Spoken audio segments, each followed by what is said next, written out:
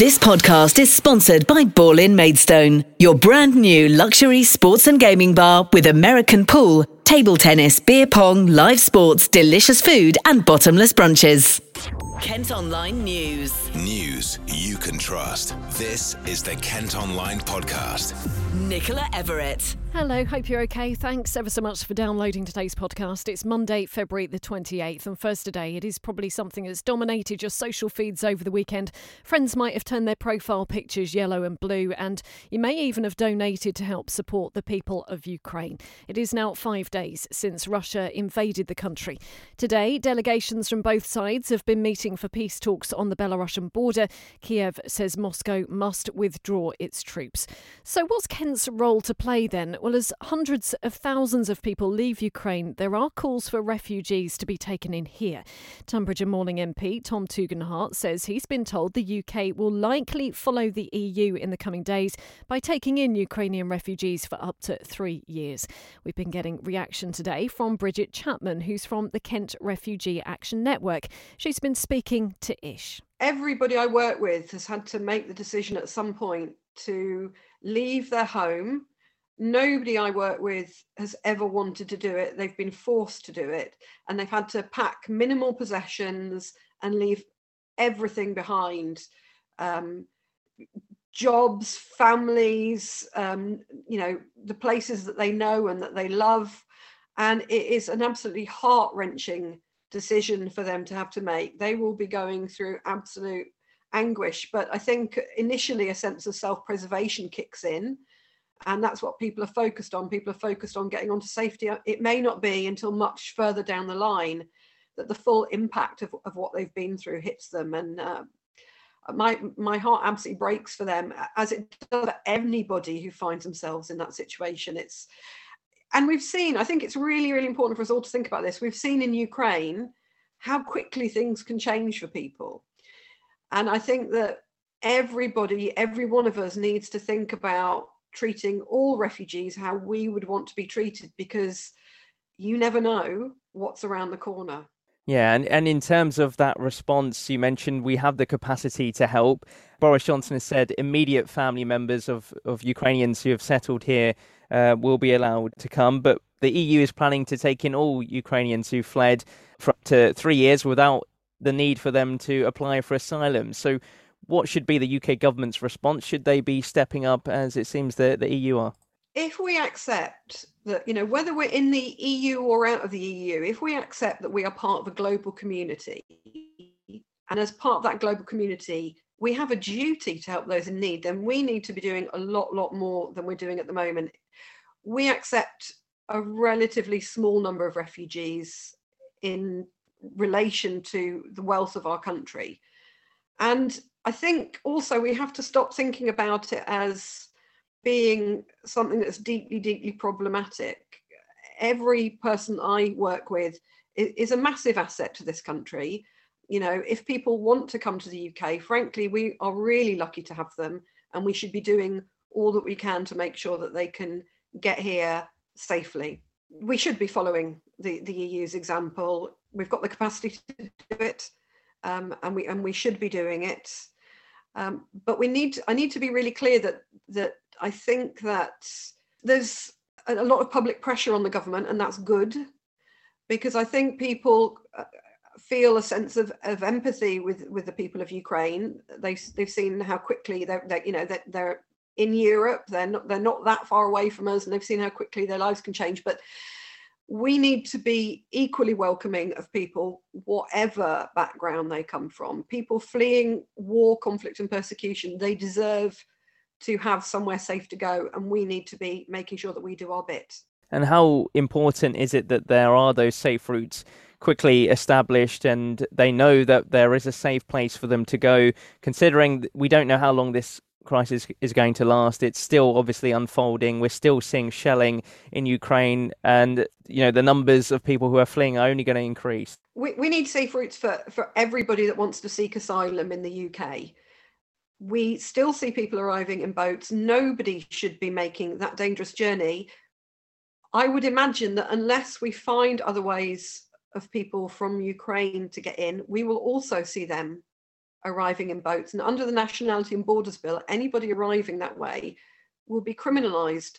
We shouldn't be turning anybody that is desperate enough to make that journey away, and we need to be making sure that they've got a safe route in. There's no getting around the fact that we have a moral responsibility. We cannot use our geography to abdicate responsibility. Now, this is also going to be the topic of discussion on the Lowdown on our Facebook Live from 6 tonight, and we're asking on socials if it's our responsibility to take in refugees from Ukraine. Let's hear what some of you have had to say. Well, Rebecca has commented. She says, not just Kent, but the whole world that is behind Ukraine can play a part in this. Tino Huntley has said, think it's our responsibility to think of our homeless people and veterans before helping others. Sorry, but we've been ignoring our homeless and veterans for years while putting refugees from other places first. Yes, I agree what they're going through is horrible and no one should have to live or deal with what they're going through. But our country has ignored our own people and veterans for years while helping others.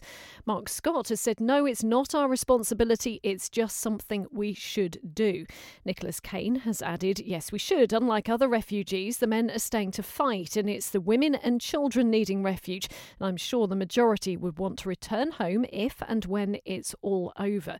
Well, you can still let us know what you think today by leaving a comment, and a reminder, the Lowdown is on Facebook. You can also watch it on Twitter as well from 6 tonight.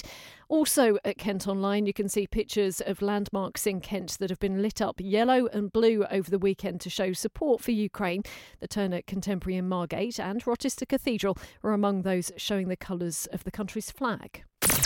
The Kent Online Podcast with Ball-in Maidstone. Other top stories today, and a Folkestone man who tried to hide from police after breaking into a co-op store has avoided a prison sentence. Darren Foster tried to steal cigarettes and beer from the shop on Cheriton High Street last September. The 42-year-old from Millfield covered himself with a hoodie when officers turned up. He served 5 months on remand and because of that has now been released. A prisoner who was found with improvised weapons at a Kent jail has been sentenced to another 2 years behind bars. 3 blades and 2 phone chargers were found during a search of Robert Cokin's cell at HMP Swaleside on Sheppey. The 28-year-old is already serving a 19-year sentence for unlawfully possessing explosives and firearms. A man's been treated in hospital after being attacked by a dog in a country park near Dartford. He was walking his Jack Russell when he was bitten on the leg by a boxer-type dog at Beacon Wood in Bean on Friday. Now, a company that runs buses in Kent says an investigation's underway into claims a double-decker crashed into a parked car and drove off. It's said to have happened on Luton Road in Chatham, leaving the vehicle a write-off and the owner unable to go on holiday. Arriva are looking into it. Police say they're also aware and inquiries are underway to identify the driver. A Kent mum has told the Kent Online Podcast that exams are ruining her dyslexic daughter's future. Alex Castle claims the current format puts children with special educational needs at a huge disadvantage and has set up a petition calling for dyslexic-friendly exam papers. So far, it's been signed by more than 14,000 people. She says changes to papers would make the system much fairer. I sort of assumed that when it came to exams, key exams like GCSEs, that those would be accommodated as a protected status under the Equality Act.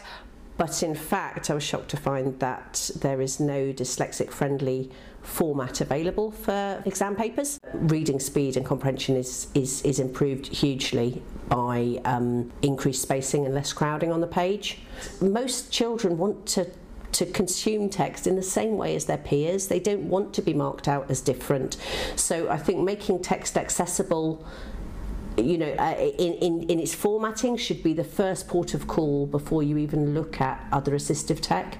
Louise Kennett is an SEN expert and also thinks it's a great idea. I think it's a great step in the right direction, especially for those needs which are quite easily fixed, but I think there's even more that the exam boards can do. There are some children that need more visual kind of demonstrations of the question and actually amending the way they ask for the material. Well, the Joint Council for Qualifications has responded and says tried and trusted access arrangements are already in place and papers are already provided in a range of different formats. The Kent Online Podcast with Ball-in Maidstone. A Swansea man who smashed his car into a wall after trying to get away from police has avoided being sent to jail because it took a year to get to court. Michael Fadoju caused £3,000 worth of damage and narrowly avoided a mother and her 2 children when it happened after officers tried to arrest him in January last year. The 30-year-old from Leachcroft Avenue has been given a suspended sentence and told to do 200 hours of unpaid work. There are calls today for the construction of a controversial housing development near Whitstable to stop until access issues are resolved. Plans for 300 homes at Grasmere Gardens in Chesfield were approved despite nearly 1,000 objections. Residents are concerned about road safety and congestion. The council say a decision's already been made and they won't discuss it any further. Tunbridge has been put forward to become the home of a new organisation being set up to oversee the regeneration of Britain's rail network. A national competition's taking place to find a base for Great British Railways. Council bosses say the Kent town is a perfect location with connections and infrastructure. A shortlist will be announced in May before a public vote. 9 months of work to replace the Orbital Park roundabout in Ashford with traffic lights is due to start this week. Badminster Rifle Road is being upgraded as part of the project, which residents of the nearby Finbury housing estate say is desperately needed. Most of the work is due to be finished by September, with some resurfacing work to be carried out after that. Also some news from Ashford today, and it's been confirmed the H&M store in the town is going to close. It's been in County Square for the past 14 years, but will shut in a fortnight. A spokesman for the shopping centre has said the retailer was focusing on their growing online business. Now, the podcast has been told libraries are still playing a critical role in supporting disadvantaged people and children as we come out of the COVID crisis. Despite lockdowns and coronavirus restrictions, all 99 libraries in Kent have been able to reopen, and visitor numbers are almost at 80% on pre-pandemic levels. Things like ebooks and learning from home have become a heavy feature for youngsters, in particular over the last 2 years. But Ish has been chatting with Kent's head of libraries, James Pearson. Everybody thinks when they think of a library service quiet and studious. Actually, these are fun, active spaces where everybody can come meet others in an absolutely safe environment. So I encourage everybody to just give it a go if they haven't. Check out our website and really see what the modern library service offers. And I think, you know, what is the priorities for the library service? Actually, we play a critical role, I think, in addressing the impacts of the pandemic. Actually, those most disadvantaged would have been worst hit by the isolation of lockdowns. Not all school children were able to work effectively at home. You know, there's a whole host and a mission, if you like, for the library service, I think, to make a difference to those most affected by that lockdown. You know, by coming together, you can feel less lonely. Equally, a book transports you to another world. It takes you away from the world that you're currently in, and people underestimate that. So I see our service role really critical to that. We're part of that ecosystem of helping people live as best they can. Yeah, and on that note about books, I've always preferred the tangible element of being able to open a book myself rather than an ebook. So just going forward now, you touched on there, it sounds like it's finding that balance between pushing the digital elements of the service as well, but still retaining the roots of having those books and the newspapers and magazines. And you obviously have computers as well that people at home don't always necessarily have. And like you said, you're trying to make sure that those who are disadvantaged have a place to go. How confident are you that you can keep bringing people back? And as you know, technology is evolving, as we've become more immersed with the internet in the past couple of years, being at home, how confident are you that you can keep attracting people, particularly young people as well? And it's a balance, as you said. But what we are doing at the moment is engaging with customers and indeed sort of people that don't use us yet about how we can keep evolving the service. It never stands still. It always needs to develop. There's always new offers that are coming in along the line. We're just in the middle of launching a new offer for business to support businesses around business startup and intellectual property rights advice, so that we can can actually sort of do our bit to support the economic recovery of the county as well. So I think we're always looking for new opportunities. The Queen's Jubilee is something we will look forward to celebrating with the people of Kent as well. We never stand still. We're always looking for that new angle. And in terms of sort of our promotion and advertising, we keep looking to reinvent and highlight our offers. Things like our books, our e-magazines, our e-resources, they're all free for people to access. This, is a really great, offer that we've got. And when you see all the news about rising inflation and cost of living going up, actually, the library service is a really good way of sort of using services which don't need to cost you anything. Just keep, reiterating that. Access to information, access to reading, access to literacy. And so we will keep reinventing ourselves and welcome anybody's sort of thoughts of how we can reach more people, how we can sort of advertise ourselves better. Because I think for us, the core is actually, I think if people understood what we offer, actually we would see more people using libraries, and we're keen to develop that. And don't forget, it's also World Book Day later on this week, so expect to see hundreds of children across Kent going to school dressed as their favourite book character. Kent Online News. A fundraising campaign's been launched to help save a Kent restaurant that was badly damaged by Storm Eunice. The plant base in Tunbridge Wells was left with no power and water leaking through the roof when the chimney stack collapsed during those strong winds. The owner's hoping to raise £5,000 to cover repairs. More than £1 million is going to be used to improve play areas across Kent. New equipment will be installed at Shornwoods Country Park, while sites at Lullingston, Pegwell Bay and Grove Ferry will also benefit. Some play areas will have to be closed though while the work takes place. There are calls for the contents of a relatively unknown museum in Maidstone to be put in a new glass gallery so more of us can see them. Historic carriages, including one on loan from the Queen, are currently kept in a barn near Archbishop's Palace, which hasn't reopened after the pandemic. Some want to see them go on display in a purpose-built building at Cobtree Manor. The council say no decision can be made until a report's done into whether it's feasible. And the final season of Killing Eve starts tonight and was partly filmed in Margate. Jodie Comer and Fiona Shaw were spotted shooting scenes there last summer. It's thought the seaside town was used to double up for the Caribbean island of Cuba. Kent Online Sport. Football first, and it was a massive win for Gillingham at the weekend. They beat Lincoln City 2-0 thanks to goals from Verdane Oliver and Ben Thompson. It means they're just 3 points from safety in League One, and our sports reporter Luke Cordell caught up with manager Neil Harris after the final whistle. You guys have continuously asked me what to expect from the Neil Harris side, but I think today was probably it. Again, I said maybe it's not the shape I would choose to play, but it's the personnel we got and it's working for us.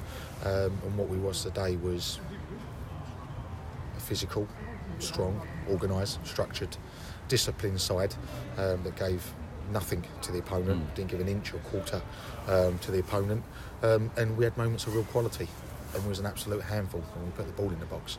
And I like the team to play that way, and I think that's what the Gillingham fans want to see. I know that's what the Gillingham fans want to see because enough of them have told me, and I've been beat enough times by the Gillingham sides over the years to know that's what they want. And today, I thought was a statement result, just to show the league that we mean business, and we're going for teams above us. And probably ahead of one of the hardest games maybe that you've had so far. Maybe next weekend against Bolton, a team that's doing quite well at the minute. Yeah, Bolton done very well. I haven't seen their result today, but prior to today, I think they've only lost 1 in 10. Yeah. And actually, fun enough, we'd seen them against Wimbledon and seen them against Lincoln because they played them prior to us. So seen a lot of them already. Good side, really good technical football team. Spent heavily in January on transfer fees, as we know from Carl going there, but also from wages as well. So just another team that's got a big infrastructure, a big football club at this level, but have got the funds to back it up as well by name and bank balance. They're coming to Priestfield. It's our home. We've got 7 points in 4, and we look forward to the challenge. And you've enjoyed it at Priestfield, haven't you, so far? Absolutely loved it.